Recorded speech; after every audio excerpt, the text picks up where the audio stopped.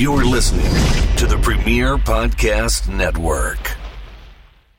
If you haven't heard about Anchor, it's the easiest way to make a podcast. Let me explain. It's free. There are creation tools that allow you to record and edit your podcast right from your phone or computer. Anchor will distribute your podcast for you so it can be heard on Spotify, Apple Podcasts, and many more. You can make money from your podcast with no minimum listenership. It's everything you need to make a podcast in one place. Download the free Anchor app or go to anchor.fm to get started.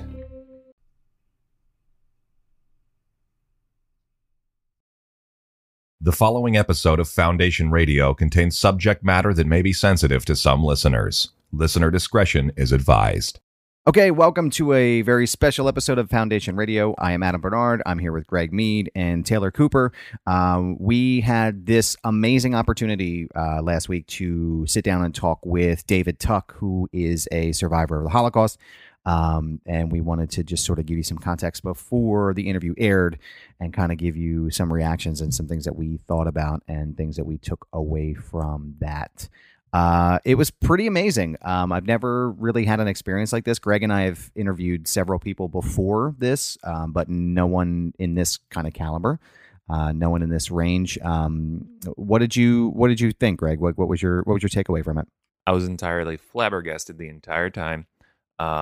I knew I had some questions prepared going in, but once Dave started talking, all of my thoughts just kind of went out of my head, and I just knew that I needed to listen to this man talk and hear what he needed to say. It's not a traditional interview where it's like a Q&A back and forth. It's pretty much we let Dave tell his story. We asked some questions because, it's very interesting and the human mind just wants to know more about it, but at the same time it's entirely heartbreaking to hear that this happened to this child. Right. He's now a man, but when this happened he was a child. I mean, he was 10. Yeah. So it was 1939. You'll hear the story when he talks about it, but he was 10 years old when the Nazis came in and invaded Poland. Yes. And that was when that process began. I mean, I couldn't imagine being 10 years old and my entire life falling apart.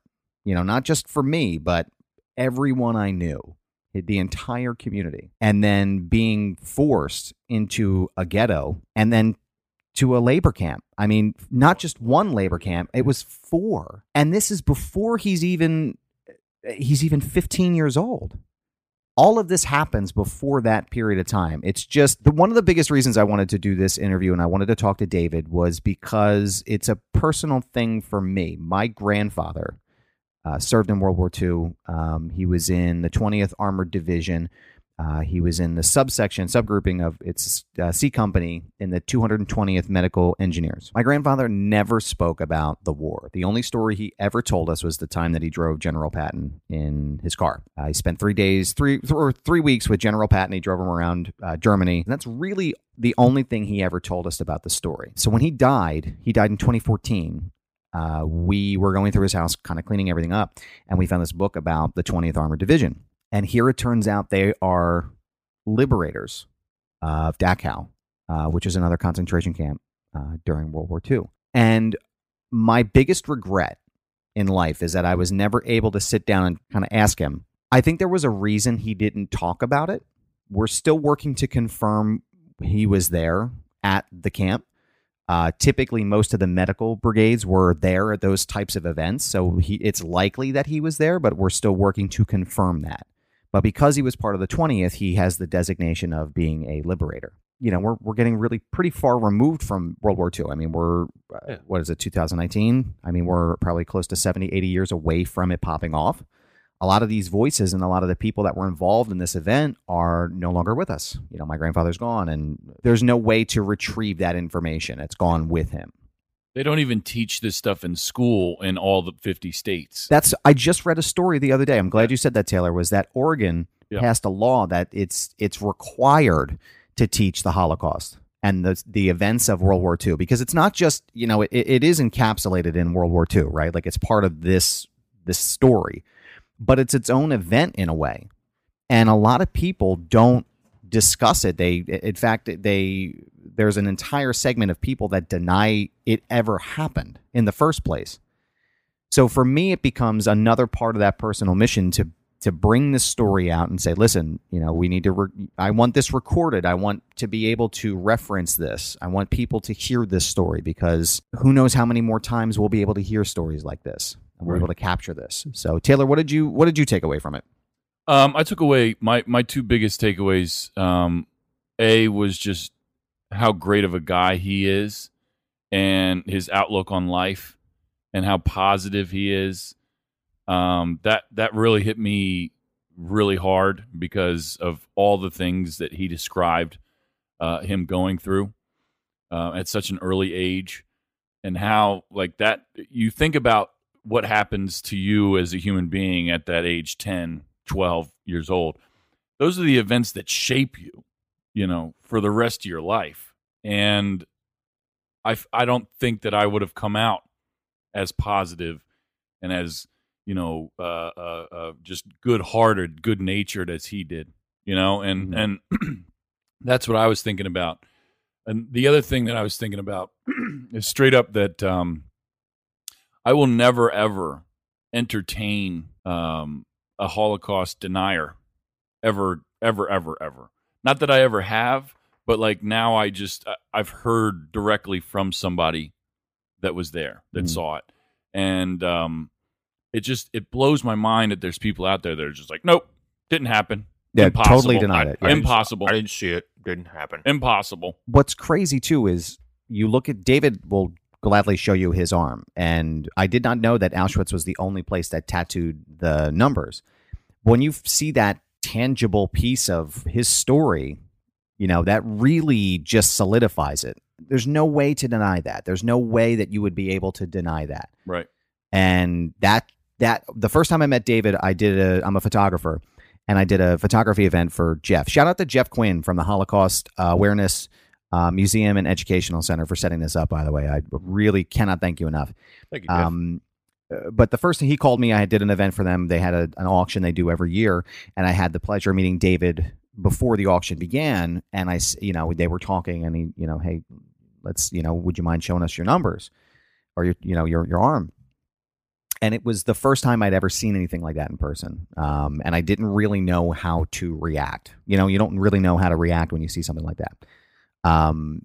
But to me, like you said, I can't imagine a world. It's the same thing with people who deny Sandy Hook, right? Or a horrible event like that. Like what part of your brain makes you that way? Like I can be a kind of a conspiracy theorist sometimes, but I can't take myself to that level of just denying something that horrific. Yeah, that I mean, affected conspiracies. so many people. UFOs, Bigfoot, Yeah, cute things. Yeah. Cute, right. right. Yeah, cute. Yeah, right. Who killed JFK? Stuff like That's that. not too cute, yeah. but It's not interesting. cute, but it's interesting. Right. Yeah. But like this, the Holocaust, how can you possibly say it didn't happen when there's still people on this earth that lived it? And like David, that want to tell their story, and how powerful it is. I can't wait to get his book. I can't wait to get his book. Yeah, make sure you go, if you go to hamec.org, that's HAMEC.org. Reach out to Jeff Quinn, and they'll be able to get you set up with David's book, and get you all squared away there. Don't buy it on Amazon. Yeah, stay away from Yeah, he Amazon. said- They'll take care of you over there at They'll Hamec. give you a discount at a hammock. My wife Jackie came with us, and Yep. she had a great time too. And just total pleasure meeting David. She loved his story and hearing about it just as much as I did. And it was different for me because I didn't have a mic in front of my face. So it was great for me to just be there, just to listen. He's so articulate, and he knows exactly what points he wants to get across, and he also knows exactly what he doesn't want to talk about. Also, this might change your opinion of Dave, but while you were setting up, he was all about Jackie. Oh, I know. yeah. I caught him yeah. asking, "Are you on Facebook?" Yep. Yep. Which honestly made me like him even more. I was like, yeah, David, go ahead. Yeah. Doesn't care at all. Husband right there. So David's book is called David Tuck, A Story of Holocaust Survival. Like I said, you can go and reach out to Jeff at Hammock, and they'll be able to get you squared away with that. So without further ado, here is our exclusive interview with David Tuck. We hope you enjoy it, and we'll see you again in 2 weeks.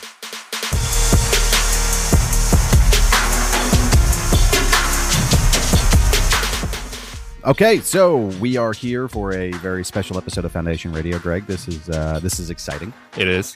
We are here at the Holocaust Awareness Museum and Educational Center here in Philadelphia.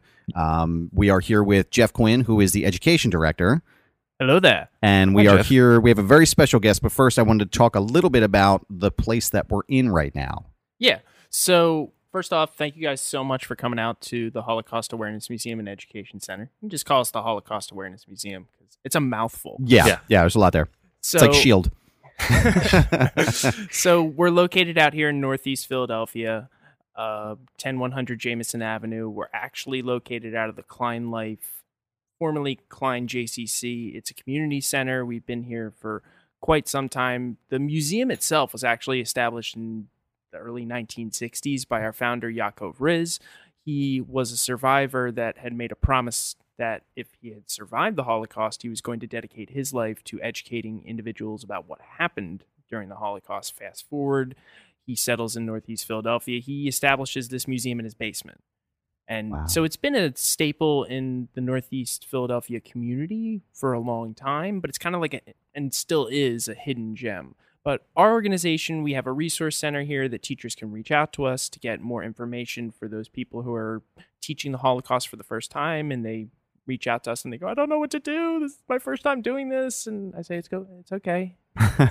We have books. Here's a teaching guide or two. And Right. if you have any other questions, just let me know. More importantly, we work with individuals that survived the Holocaust, are survivors and liberators, actually, that will go out to schools in the Philadelphia area and Philadelphia itself to share their testimonies with students firsthand so they're able to learn about history from primary resources. Right. The way that we have this program set up is that they contact us. We give them information about the survivor that they're going to be meeting. They have to share it with the students so they can develop questions, because we build a question and answer session into all of our programming with our survivors. The survivors go out, they share their testimony with the students, they get questions from them, and we've heard such a wonderful variety of questions. That's great. That's the great thing about kids, is they have no shame in asking the things that we're kind of like nervous to ask. Right. It just comes right out of their mouths. And Well, I think as people can be uncomfortable with the topic. I mean, this is a really heavy discussion, and it's for me at least, it's like, oh, this is pretty deep, Yeah, and I mean, you have an opportunity to kind of look around at the artifacts that we have here. I mean, we have a canister of Zyklon B. We have shoes that belong to people in the concentration camps. We have a uniform. So when people come in here, it can be a little bit daunting. And then they're like, how do you do this every day? I'm like, well, I work with survivors. It's hard to be around this stuff and this history, but you're going to have an opportunity to talk with our guest, David. Yes. Who, when you get an opportunity to build this relationship and hear from the survivors, you can't help but be inspired and smile, because they're incredible. And the students understand that. Mhm. That's what's really cool.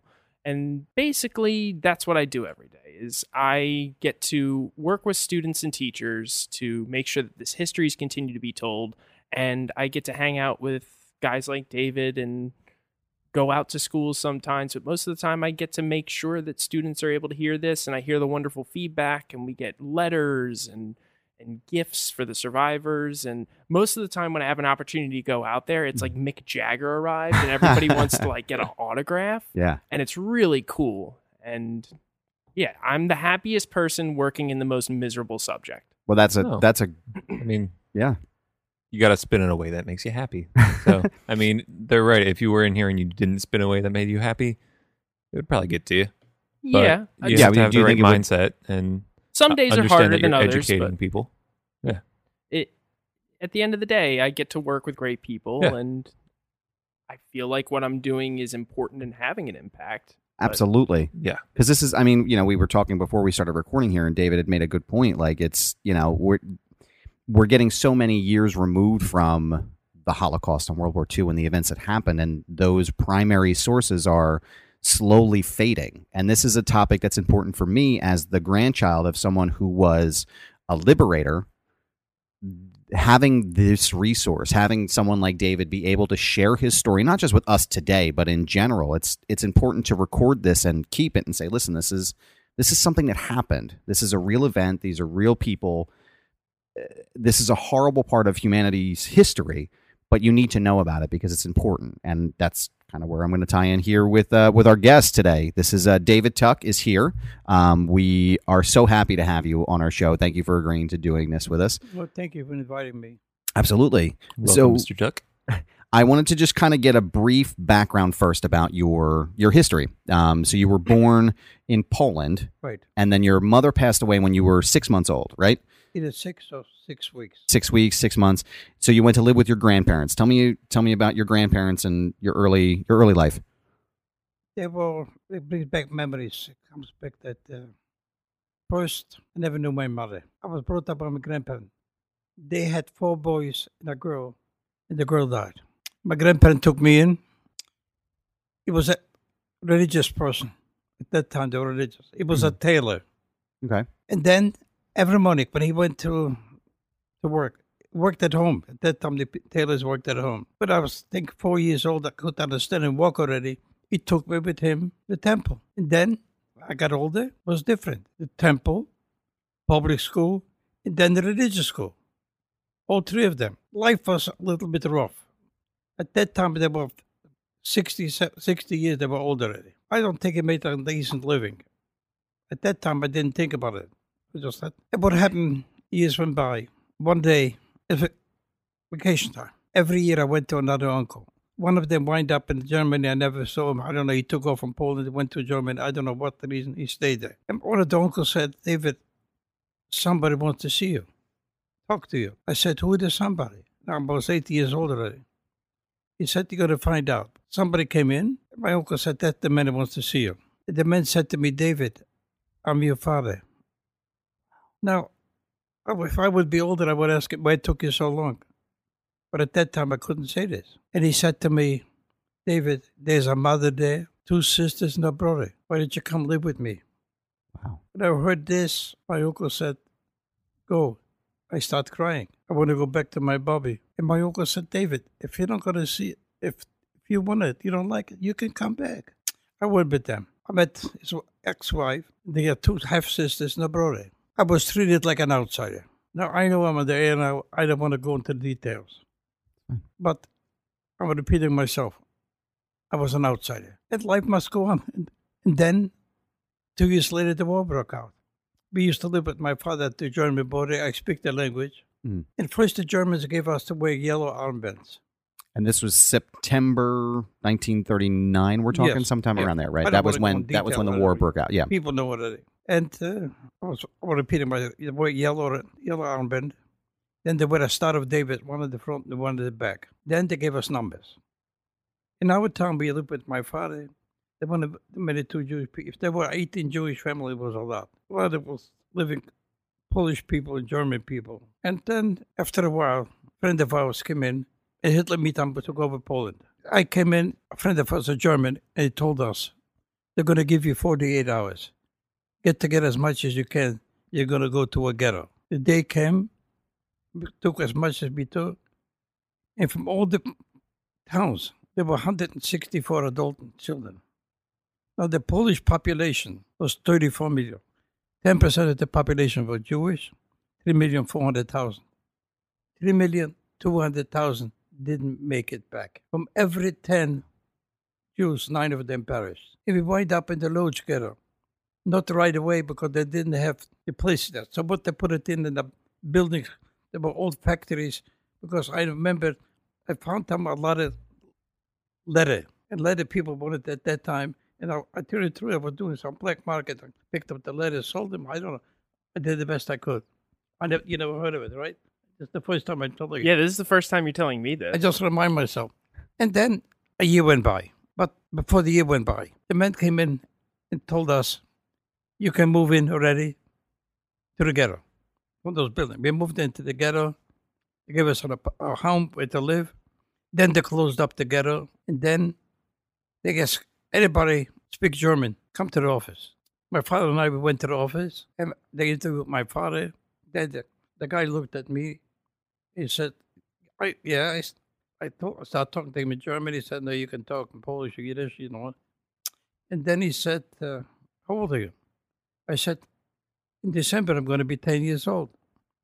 And he said 15. Now, why did he say 15, right? Yeah, well, what was it? Because at 5, at 10, I couldn't produce nothing. I have no right to live. You have to be at least 15. And they told me, you know something? Why don't you work in the office for a while? I don't know. My father didn't work. I did. I was giving out ration cards. But he told me, not me only, a lot of them, from now on, you're going to be a mechanic. But you're only working temporarily here. Then the time came, a year later, they're calling up all 15 years old adults, sign up. You're going to go for 3 months to work. It was a lie. But they promised that they're going to pay us. So my father and I, we went over there, and then the guy said they're going to go to work. 3 months. It was a lie. We wind up in a city, Posen. Big city, not far from where I used to live. And this is in Poland, right? Yeah. It's in Poland. That's Okay. where I used to live, right, in Poland. We wind up there, was a stadium. They put up bunk beds. This stadium, if you have a chance, look up if you can find the Posen Stadium. I have to sit, I was sitting there, telling you what was going on there. And then we waited in line. There were over 900 of us in the stadium.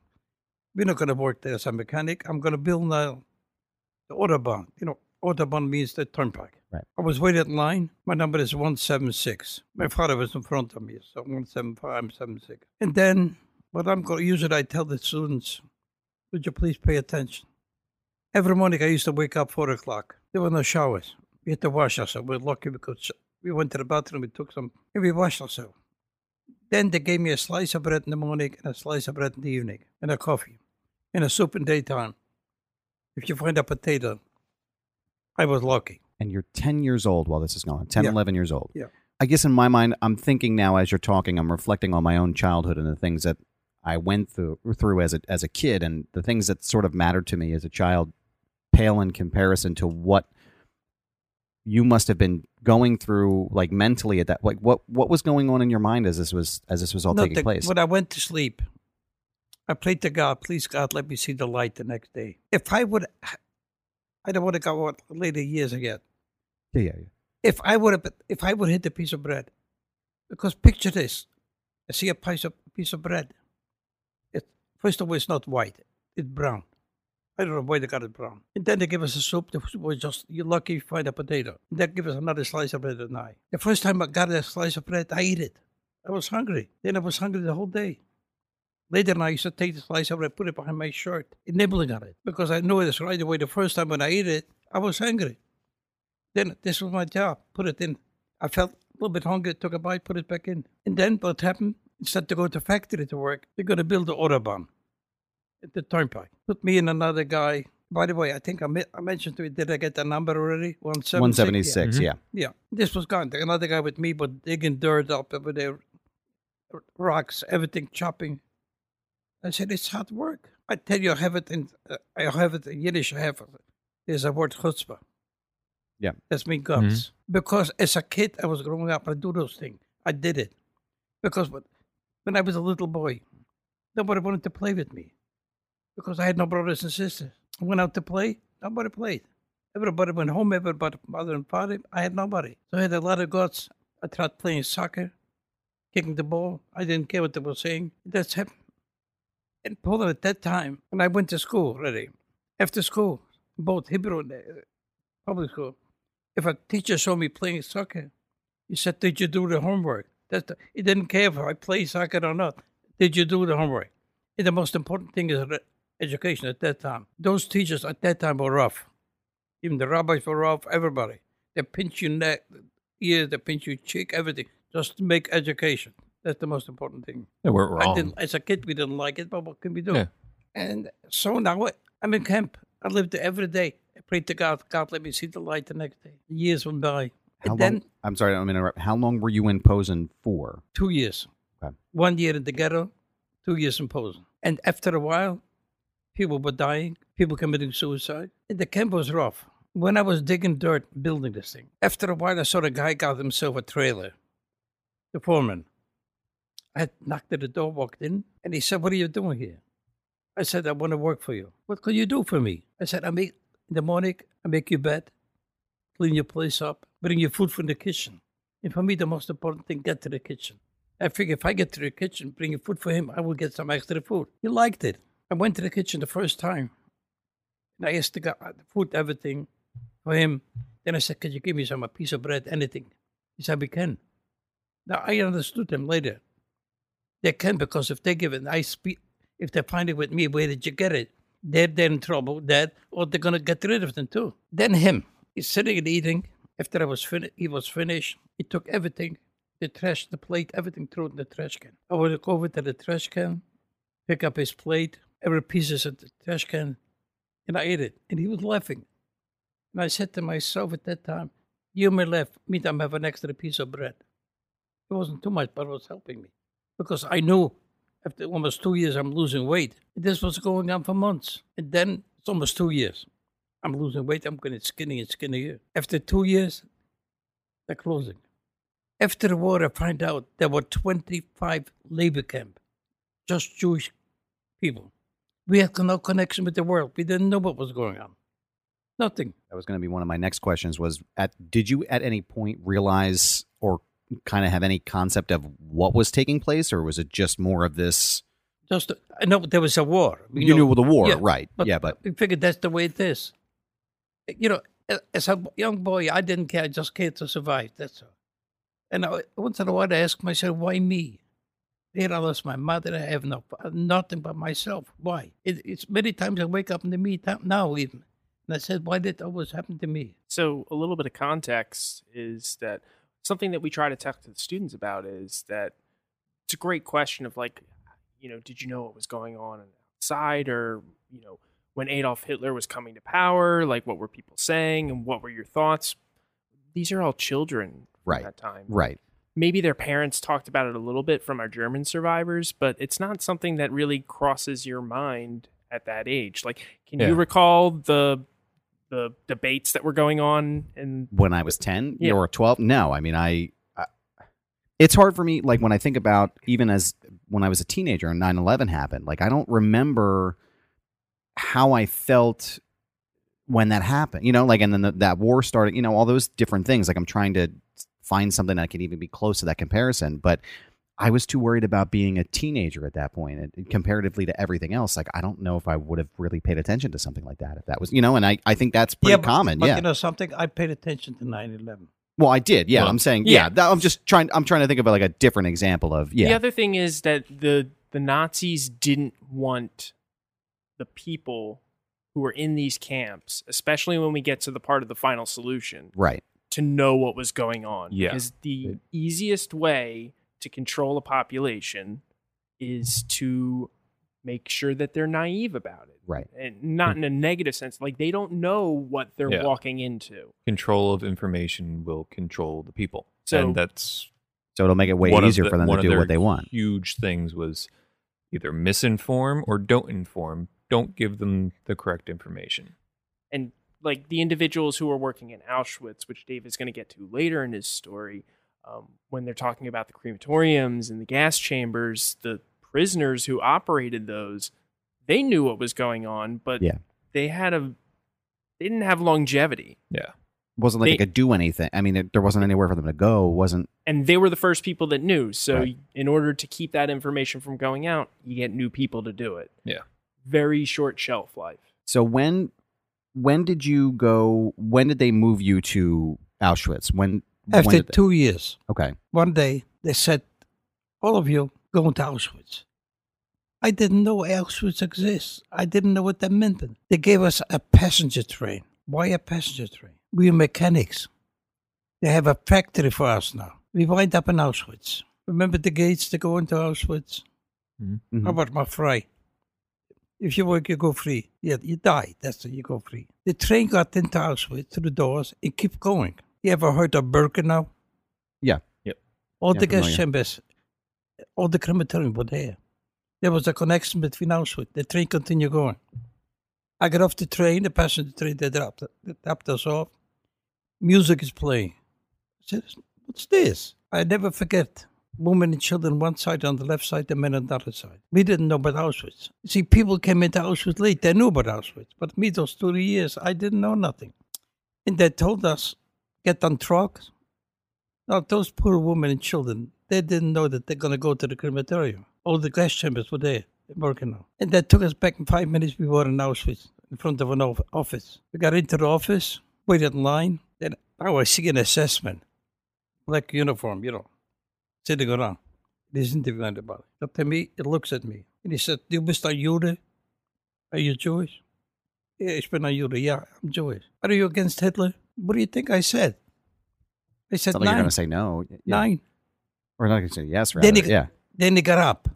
I thought he was going to kill me. Then he repeated again, du bist ein Jude. I said, ich bin ein Jude, weil ich bin noch gar nicht against Hitler. He said, get out. I opened the door. When I opened the door, I remember thousands of people walked around in a blue-white stripe. See the stripe, It Well, was that- much, yeah. That was what I was going to, when I was researching this, that this is the only camp that had That's that. right. You see, there are people denying it, but I know it, but I don't care what they say. I was there. I look around. I found out later from every country in Europe, every country, there were people there. Every nationality, there were people there. And everybody's wearing the uniform. So first thing, I walked over, a guy gave me a haircut. Then he gave me a tattoo, a number. I still have it. That's on your Yeah, left arm. The first time I saw this, I did some photography work for the event that the Our- Holocaust Awareness Museum had. fundraiser. The fundraiser, That's yeah. the number. The first time I saw that, I showed you before. I couldn't quite come up with the words to describe what was kind of what I was feeling at that time. To look No, at that. only Auschwitz had it. Right. They gave me tattoo. There was something like a needle, big needle with ink in it, in punching holes. Because now I walk around, I see people all over the bodies have it now. It just hurts, but it isn't. They said it doesn't hurt, but they hurt me. You pinching holes, and I still have the number. And people ask me if I want to get rid of it. I said, why? Leave it there. It doesn't bother me. Because I don't sit there and dwell on it. I got this number, and then I went to sleep. Everything nice. Everything the same. The same, but like in the stadium. The same thing. Wake up 4 o'clock in the morning, we got a slice of bread, everything the same. Now already after 2 years, I'm skin and bones already. I'm glad I can still walk and talk. Went to work. Now I'm waiting in line. The first time I saw a civilian, engineer. Now I'm going to build big guns, 88 millimeter guns. And the engineer got me my number from Auschwitz already. I gave him the number, and then he said, this number, you're a machine mechanic. Now, why did I say machine mechanic? They figure if I'm a mechanic, I have to be a specialist. A machine, they give me a machine, I'll work on the machine. I did it over there. He said, he took me over to a table, something like this. There's playing a big block of steel. I don't know if you know the big guns, the 88 millimeter. You know, when you put in the bullet in the gun, there's a big block, it locks it up. That's the block. Wow. I didn't know what I'm going to do. He said, start firing down.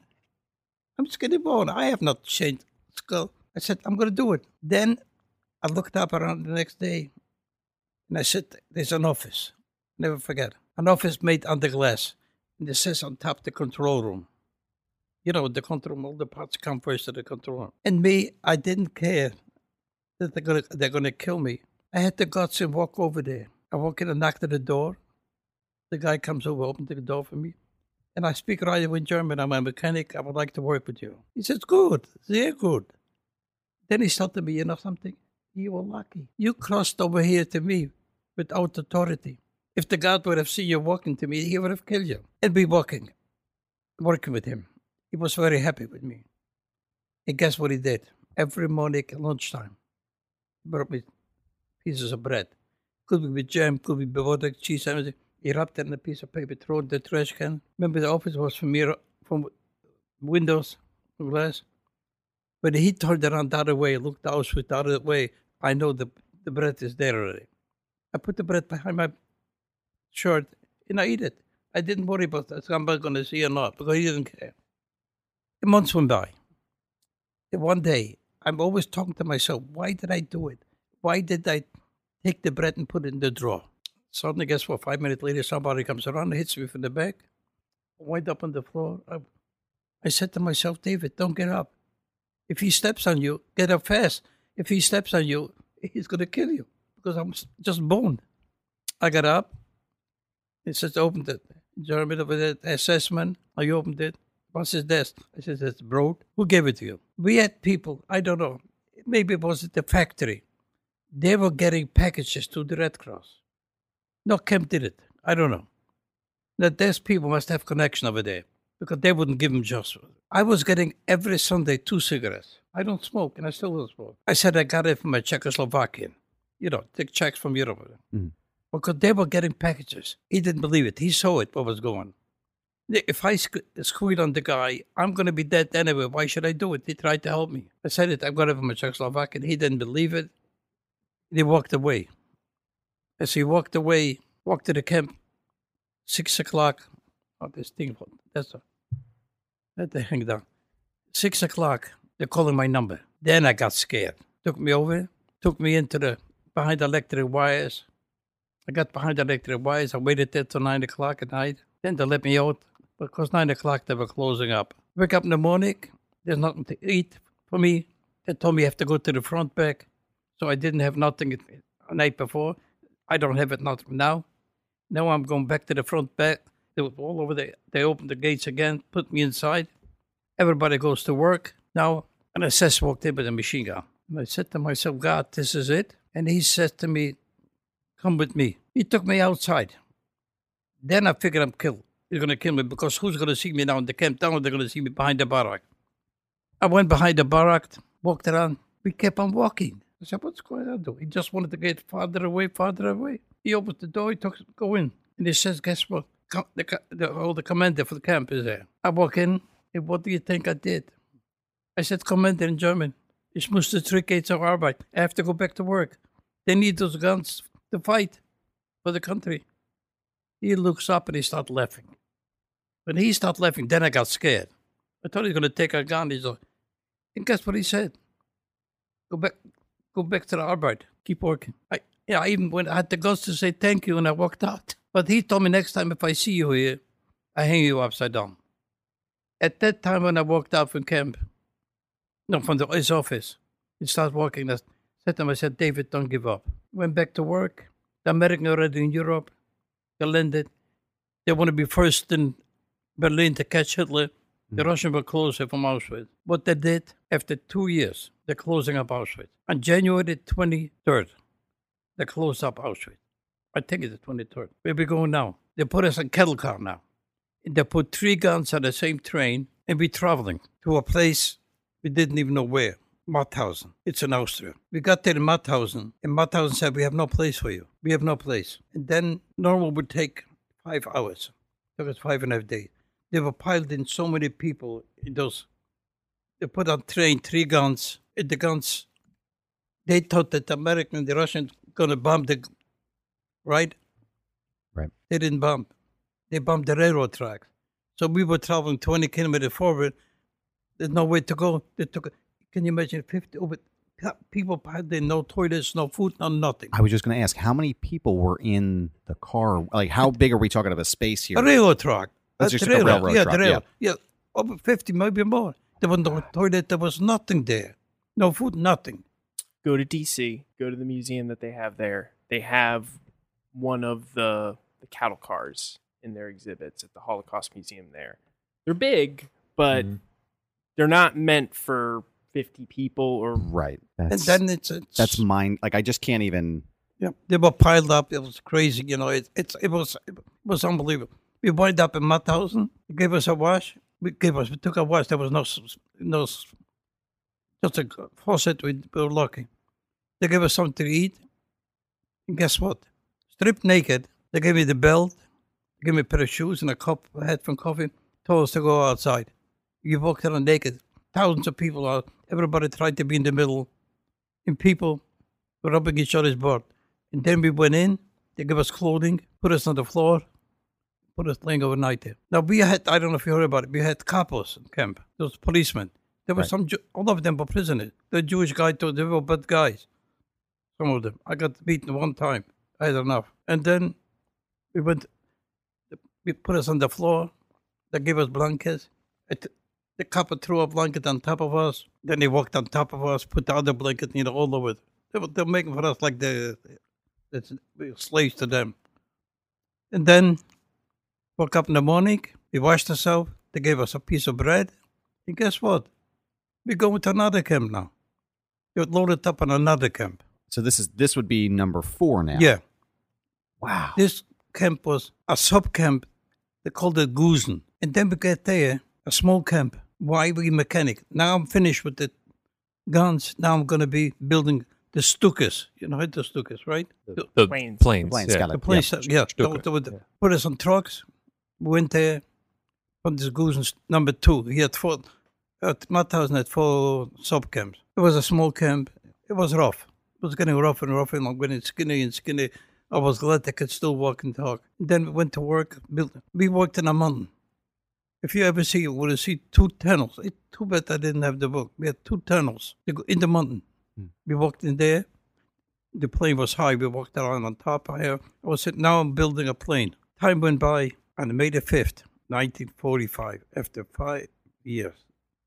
Well, 4 years. Well, it's already 5 years, 5.5 years. 4 different camps, 5.5 years. Now the Germans have, just for historical context, the Germans have surrendered now at this point. On May the 5th, yeah. May the 5th, right? Yes. Okay. So what do you call it, Dave? Your birthday? Well, I was going to say this is December 6th. Now on May 5th, I double my birthday. Every year I'm born again. It's great. You talk amazing. about born again, that's crazy. Now what happened? A roll call. There were always, I forgot to mention, there was always roll call. There were more, in this camp, Gusenthal was more dead camp in the barracks than living already. But this time we had machine guns. Now, what happened in smaller camps? They were fighting a lot of survivors because they were killing them. If they killed somebody, they were fighting to using. And they told us, the Americans going to come down mountain noontime. You're going to be free. When you hear rumbling, the tanks in the mountain, they hear. Anybody walks out before the American camp gets killed. We believe them because the machine gun was there. I can hear rumbling. A lot of people running out and screaming and hollering. Now, we had at that time a group of people that came from Yugoslavia, Romania, Hungary. They came out in 1944. I was over there 4.5 years. They came just now. They were running their strength. I was glad they can still walk and talk. They came, the American here. The American told us, nobody walks out from the camp. You're free. But nobody walks out until we find out any diseases. They were right. 3 days later, they said, you're free, no disease. But meantime, they gave us something to eat. Now, picture this. For 5 years, I live on a piece of bread. Here, they give me a box with food. And I never forget those words. Don't overeat. If you're going to overeat, you're going to die. I opened the box, and I saw bread and butter and cakes and cookies and jam, everything. And he told me not to eat. How can you hand that to somebody who's been starving for 5 I did. years Just and gonna say, say, yeah. don't overeat? Like, if you don't want them to hand them oats. Like, I'm not going to overeat oats. You can't. It like dries your mouth out.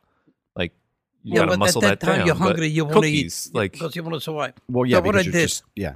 Well, the amount that the survivors were given in terms of food was so little that there were instances that they would just give them K rations and like the meat rations, and people were getting very sick. There Yeah. were stomach ruptures and people were dying, which is Yeah. where we're getting to. Right. Don't overeat. yeah. Well, because they're so used to having such small. I mean, your entire. It's almost like your entire biology has changed at that point. It's easy to talk about it, not to be there. Yeah.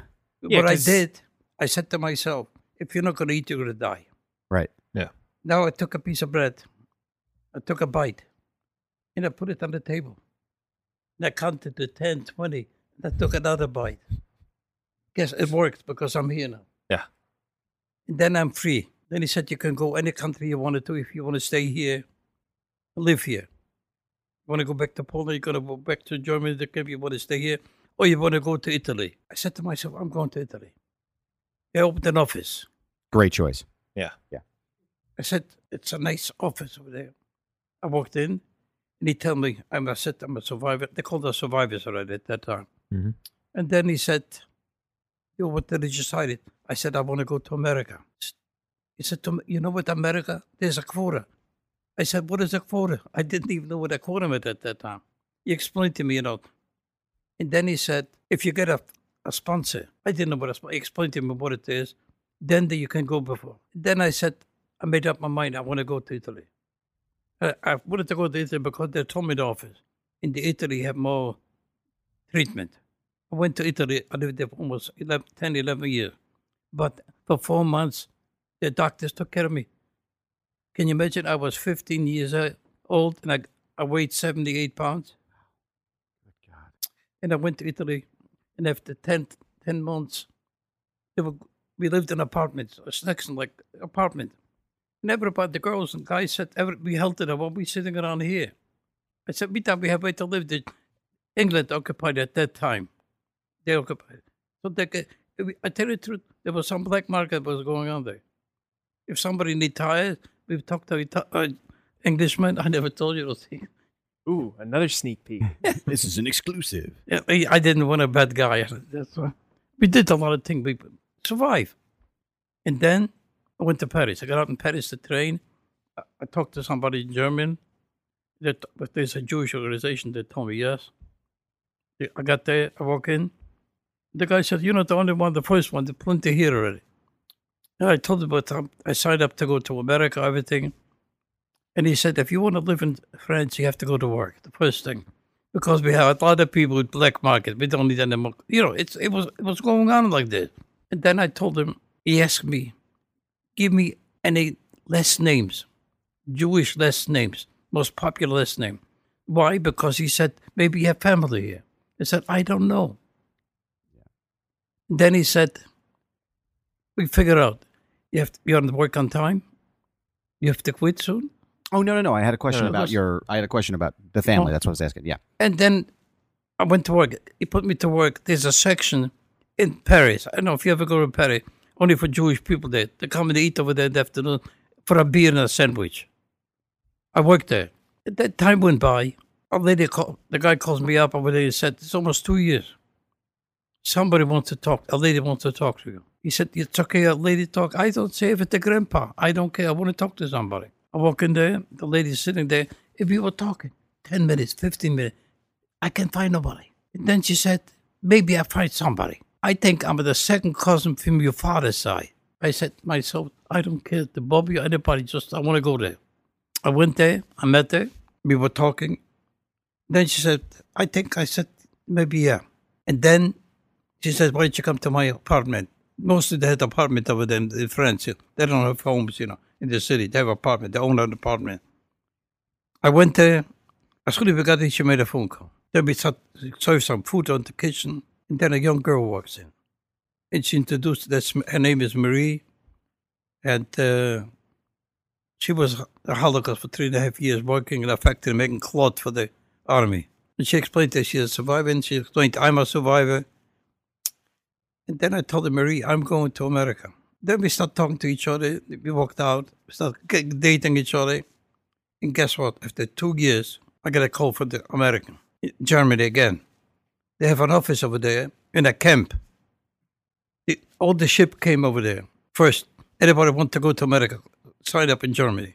I told her, Marie, come with me to America. Where are you going to stay here? And she said, I have family here. I said, yeah, you have family. Remember they killed 3 brothers of you in Paris, in the Nazis? You could have them again. It's Europe. And then she said, I'm going. Now she has to wait for another quota, right, or someplace. I said, the only way to do is, let's go to Germany, get married. Then you go back to Paris, get rid of the place, and come. That's what we did. We went to Germany. We got married. Then I said, Marie, yeah, I can go now home. Sold the place and come back. She came back. We lived there almost 2 more years there. We had a sponsor. Somebody sponsored. I found out when I came to America. That's the way I came to America. It took us 11 days to come to America. We stopped first in Canada, dropped off some people, because we were waiting for a ship. I remember the ship. Name was General Blatchford. a transport ship. I don't know what they brought to Europe. They didn't have beds. We slept in hammocks. And then we came to America. There was a highest. The boat wound up in New York City, not Ellis Islands anymore, in New York City. The highest was there. It was a Jewish organization at that time. They got my name, everything. And she said, we have somebody sponsored you. You have to go to the sponsor. They give you for 6 months rent. It had everything ready for me. It's in a factory. Guess where? The men's clothing factory. I said, I don't do this thing. She said, Dave, the war is over. No more. They don't need guns anymore. And then I worked over there. And then time went by, and we had a daughter. I have one daughter, 3 grandchildren in 9th grade. I don't bother them, they don't bother me. Because I'm fine. Only one problem I have. My grandson has 4 sons, right? Uh-huh. Each name starts with a C. I said to myself, what should I do? I went to the Bible, guess what? And I picked up the Bible, and I looked for a C. I found 2 brothers, Cain and Abel, remind? I said, hey, somebody said there maybe more of them. And I asked him, tell me, what's with those C? He said, Grandpa, they're all of them football, sports people. What, You know- we have Carmine and Chase Okay, and Chase is Cain- older. and Carter. Yeah. And one time he asked, how come you know their names better? I'm like, oh, it's the sports fan, I guess. I Yeah, know it's who so- you're named after. Now I'm here in America, now what I'm doing. I went to 2 years later. Yeah, but I had a problem. I spoke 4 languages. I don't speak English. Well, that doesn't sound like a. Oh yeah, well, Yeah, that's that would be a problem. Yeah, It- Yeah. You're doing pretty good now. yeah, It's yeah, a- pretty solid. It's doing a problem. great now. But what happened? I brought a dictionary right away. That's what when I go to school, that's what I tell them. But the dictionary, everything. I tell them what I lived through. A lot of kids, it happened to me yesterday. 2 girls were crying. They were sitting in the front. But I was telling a story about their mother, that my mother passed away when I was born. Can you imagine living with somebody and not knowing the mother? And sometimes I wake up in the morning, I wake up late, I said, why me? I never, I tell the kids in school, stay in school, get educated. One thing I tell them, I will never forget, never forgive what they did to me. Anytime I look at my arm, and if I have to live with hate, I have no life. Because you live with hate, I tell them, I will live through the same thing 5 years what I went through. I tell these kids, stay in school, get educated. With education, you can be anything you want to do. And listen once in a while to your parents. That's what I tell them. They were once your age too. And I tell them, if somebody bullies you, don't say a word. Nothing. Just walk away. Because it's their problem, not yours. And that's my life, and that's what I'm doing. I'm doing this for 35 years already. I'm talking to thousands and millions of people. It's amazing. Your story is Yeah. worldwide. I mean, it's The last fascinating. one was on Facebook. You're going to look it up. Can you imagine? I was taking the picture here, everything. 55 million. 15 million. wow. 15 million people. Watch what's going to happen to you. Remember the guy was here with the whole production? I wasn't there. Oh, no, he wasn't there. No. You put the screen up over there. A schmatter, a rug they put up there. And He's going to teach you some Yiddish for Excellent, this podcast. excellent. Awesome. Now, just to kind of loop back a little bit, to go back to when you were taken to the camps, do you know what happened to the rest of your family? no. You were separated and then What happened? Look, my father was with me in camp, right? right. What happened? I wasn't with him into Mauthausen. When I went to Goose and build the planes, I didn't know what he signed up for. All those years, I saw him one time. When remember they put me behind the electric wire, he found out he lived in a different barrack. I don't know where he slept. And this is Mauthausen, or is this? This No, is Auschwitz. In Auschwitz, Auschwitz. right. Auschwitz, yeah. I didn't even know where. Now he knows I'm in Mauthausen.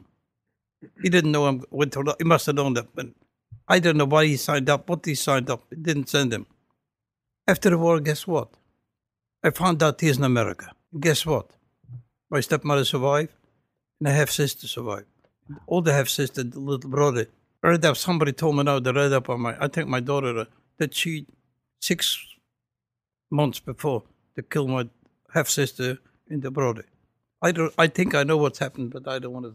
I don't know. Sure, yeah. I don't know.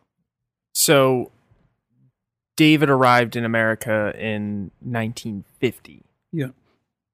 We did a little bit of research a few years back. His father arrived in 1945.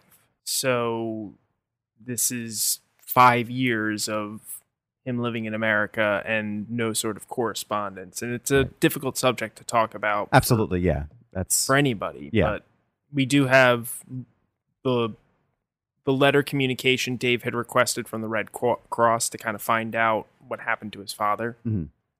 And that's the only way that he was able to figure out what happened. Can you imagine all the thing what I went through? And I blame him for it. I don't blame the stepmother. I don't know what she has. He got married to somebody else before, so what? The only for the whole family now, what I know, my half-sister daughter lives in someplace in the South Carolina, yeah. We couldn't, and she said, Dave, I don't understand it. I know what the one, because she was here when I came to America. I visited them in New York one time with my wife. They were just like strangers, treating me like he thinks he's still back in Poland. When my wife walked up and right at the top in the kitchen, she said, what is she running after? She runs behind my leg. There's an expression, something. Hey, she wants to help you. Nothing was good. It's a character from a person, that's all. But I'm the only one that survived over there. I think so. So Was there anybody else that you knew in the camps that you had ever looked up? Any of No. the I didn't. No. They didn't care about me. Everybody was for himself. Yeah. Was it Because more if they could take from me the piece of bread, they would take it. was it more of like animosity like that, or was it just like nobody really wanted to relive that so soon after? I Nobody I wanted just to looked out for talk myself. about it. Yeah. I had a little bit guts. You know why? Because I was growing up with no brothers, no sisters. Mhm. Anything I wanted to do it, can you imagine? I had to do it myself. Mhm. I told you in the beginning when they play soccer, the only way I get involved, I kick the ball. Because, you know, there's some people, I wasn't religious enough. Would you believe it? I don't want to talk about them. wow. What would you say is your biggest takeaway from all of this when you sort of reflect on your life? I survived. How I made it. I know every day. I told you, I prayed to God, please God, let me see the light the next day. I So think I thought every day is the last day. I think that's for anybody, you know. I- Nobody has gone through the Holocaust There's a saying in Hebrew. since, but like anybody going through any kind of rough times, you can't wait for it or wish for it to be over. You can only hope for the next day and the next day. I told you, I went to sleep. I didn't even Yeah. know the guy, how many died next to me. Yeah. I woke up in the morning, I'm here. The guy is gone. And You if can they only- could take from me, in the beginning, maybe I was stupid and I would took some piece, put it behind my bread, in my shirt. They no one took it from me. When we talked to the students about that, when David's saying that everybody was for themselves, it wasn't out of animosity. Yeah. Sure, no, it wasn't. No, no, Survival. It was it was- pure it was- survival. Yeah. It was this person had bread. So I I'm don't, going to take and it. I Right. need to eat. But you know, sometimes we have survivors. I don't want to mention names. They had it so good in camp. They could give away bread. I said, "Oh, you lived in a country club." She said, "No, I lived in I don't want to talk about it. If somebody wants to talk to me how I was in camp, I don't want to hear it. We'll be competing who suffered more. Yeah. That's crazy. It's not a competition. You want to talk yeah, to me how yeah. you made out the coming to America? That's okay with me. Don't talk to me because it's full of. I don't want to say it. Oh, you can. I mean, you can say, yeah, you can. Yeah, say if I you don't want want to. This public wouldn't like it. Dave, can I ask you a question? If you could say anything to Hitler, what would it be? First, I would tell him, Adolf, if you don't like the Jewish people, send them off in the country. You don't have to kill them. Right? Yeah. But what happened? The guy committed suicide. If I would see him laying there, I would ask him, why it took you so long? We worked this thing. He saw me once and he said, Yeah. we got to do it. Yeah, I like to hear him say that. But the kids asked me like this, you know. And I came up, are you hard? I said, Dave, if nobody asks, I'm going to set it up. Oh, it's the best when the students ask it because then they all just go, oh, it's clapping and laughing. A lot of them applauding, they're laughing. You know. That's so great. So I guess one of the other questions I wanted to tie back, what I thought was really interesting, was the never forgive and never forget sort of mantra that you have. Yeah, but to Hitler. But I don't live with hate. Because if you live with hate, You think about it. What life would I have, right? If I was sitting on it and dwell on it the whole day, what I went through 5 years, I would have no life. Right. When I'm finished speaking here on school, everything, I was yesterday in a school over 400. It was in New Jersey. I said, my dad, how did I miss that here? Because that, would you believe it? I'm the first one in this school to talk about the Holocaust. Wow. And now they said, never forget, Dave. I said, well, I hope so. Have you met anyone at a school or in any event that you've done that's denied the Holocaust or said, like, you're not telling the truth? No. What do you think you would say to someone who would say, because I think recently in the news I would you ask hear the some question, things where like did you that. live? Where'd you live after the war? You read about it? It's always, I always tell them that's politics. It's a dirty business. Stay out of it. Right. The most important to tell them in school, education. If you can go to high school, if you can make the university, go to tech school. Somebody has to build America. Yeah. I tell I them, agree. there's nothing wrong with it. And I get my car to fix, they charge me $50 an hour. Yeah, teacher said, Dave, I'm quitting. I'm going to fixing car. I've been doing that for free. Yeah. Oh, man. Reassess my career. I'm just trying to think of the other question I want to ask you as far as bullying. I mean, I guess bullying, and then I know I did a little research into some of the other interviews that you did. Yeah, but I have a saying for bullying. Yeah. If somebody bullies you, it's their problem, not yours. That's what I'm telling the kids, the students. Don't say a word. Don't do nothing. Just walk away. It's their problem, not yours. Then I tell them, hey, talk to your teacher if it doesn't stop, or talk to your mother, or talk to your parents. Yes, once in a while you can talk to your parents too. Listen to them. They will want children too. That's what I tell them. I think one other question that I have as far as, currently, we talked a little bit about Charlottesville. We talked a little bit about Pittsburgh, and some of the more recent events. Does it scare you to see those things happening still in prevalence? I mean, does that concern you, or as a survivor? I always tell my daughter, it's for your children's children. Don't worry. Forget about politics. Right. I don't want to hear it. Yeah, nothing about that. I don't want to hear as politics. Forget it. It's a dirty business. I told we have a commander, our boss here, is in politics. I always tell you, you're in dirty business. So, any other questions? Greg, did you have any other questions? No, I just really wanted to thank you for sharing with us, and I like your. I get paid by the hours. So what are you quitting on me? You're going to send the bill right here to Taylor Cooper. He's the executive producer. But I like what you have to say about bullying, and it's their problem, not yours. That's maybe a very 10, good message, 15 minutes I get involved with those education. Especially That's give what I to tell them. The most students. education in life is education. Yep. Not everybody has to be a doctor, a lawyer. It can be anything you want. Somebody has to build America. Yeah. There's plenty of things to do. You can have 50 million doctors, but That's then okay. there's not going to be any roads. So I know, Jeff, I love what the museum and the center does. Do you have any current events or things that are coming up that maybe people who are listening to this podcast that want to get involved? What would be the best way to do that? ooh, the plug. Yes. Hello, listeners. So, we are currently planning a professional development trip to the United States Holocaust Memorial Museum. This is targeted towards teachers. So, any teachers who are interested in attending this trip, we do have some space, but it's filling up quickly. So, call soon, and I'll give all the information at the end of this plug. We are going to be seeing their new exhibit, America and the Holocaust. We will be accompanied by educators from Gratz College, as well as some speakers from our museum that are focused. Their testimonies and experiences are focused on America and the Holocaust. So it's specifically their testimonies are in the exhibit, which is kind of cool. So you get to learn about it and hear about it. We also will be planning some open to the public events that are going to be happening in the fall as we're getting towards the end of the school year. But most importantly, as next school year approaches, if you are ever interested in having a Holocaust survivor like Mr. Tuck or one of our other 23 speakers come to your school, please contact us. You can visit us at www.hamec.org, or you can call us directly here at the Holocaust Awareness Museum, 215-464-4701, or give us an email at info@hamec.org. We are happy to set you up with one of our speakers.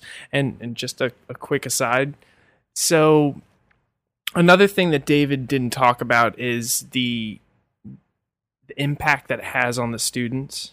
There are a lot of students that will individually reach out to our survivors and maintain relationships and friendships. I mean, David has had books written about him and a play where somebody had taken your experience Wow. and they adopted it that way. And you know, he's got a David Tuck fan club, which is pretty cool. I am officially a part of that fan club. I wanna You be- and yeah. you and my wife. I mean, Yeah. she's probably like the president of the David Tuck fan club. Are there stickers or T-shirts? We're making them. I would Just like with a Dave- Dave. I want a just with David Tuck Dave's t-shirt. face on But it? he does have a Jane- book. Jane, Oh, when he you does have a book. Jane, when you What's- listen to this, I need you to make a David Tuck T-shirt because I want one. So, but yeah, David, you have a What- you what- have a what book, is- right? I have a book. Like, it's funny how I missed the book. I just walked. He called me. Dave, I'm here for you. Usually I wait for him. This way I walked out without the book. I thought he has something here. We have books in our library, but they're like for teachers to take out and bring back. They just haven't brought them back. Yeah, they haven't brought them back. You know something? You have a flyer here. All the thing what he wanted to ask, you could have asked him. We have a flyer here, right? I give him information. Don't cut any What, of this. Dave, This No, is no, great. I'm leaving this all in. This is all staying in. Yeah. What is the name of your book, Dave? The name of your book, Dave Tuck, Holocaust Survivor. and you can find that A on- story. No, don't buy it from them. Just call up here. We get a half price. We can call it from. You can call us. Jeff. It Okay. is available on Amazon, but reach out to us directly. Cool. Give us a call. Drop us an email. We'll cut you a deal. That's fine. Call Dave- me. David, Yeah. thank you so much for letting us tell your story on our show. I am immensely grateful that you would share your story with us Well, here. So thank you both so much for doing this. We really appreciate it.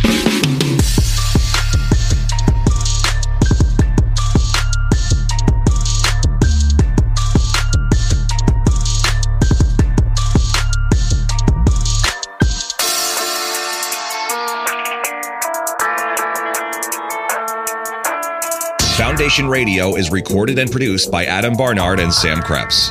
Our intro and outro is produced by Dumb Ugly. Special thanks to Greg Mead, Joe Keane, Jeff Quinn, and Dr. Ruth Almy.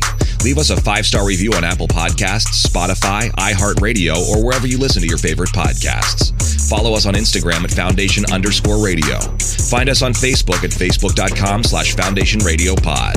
This has been a Foundation Radio production.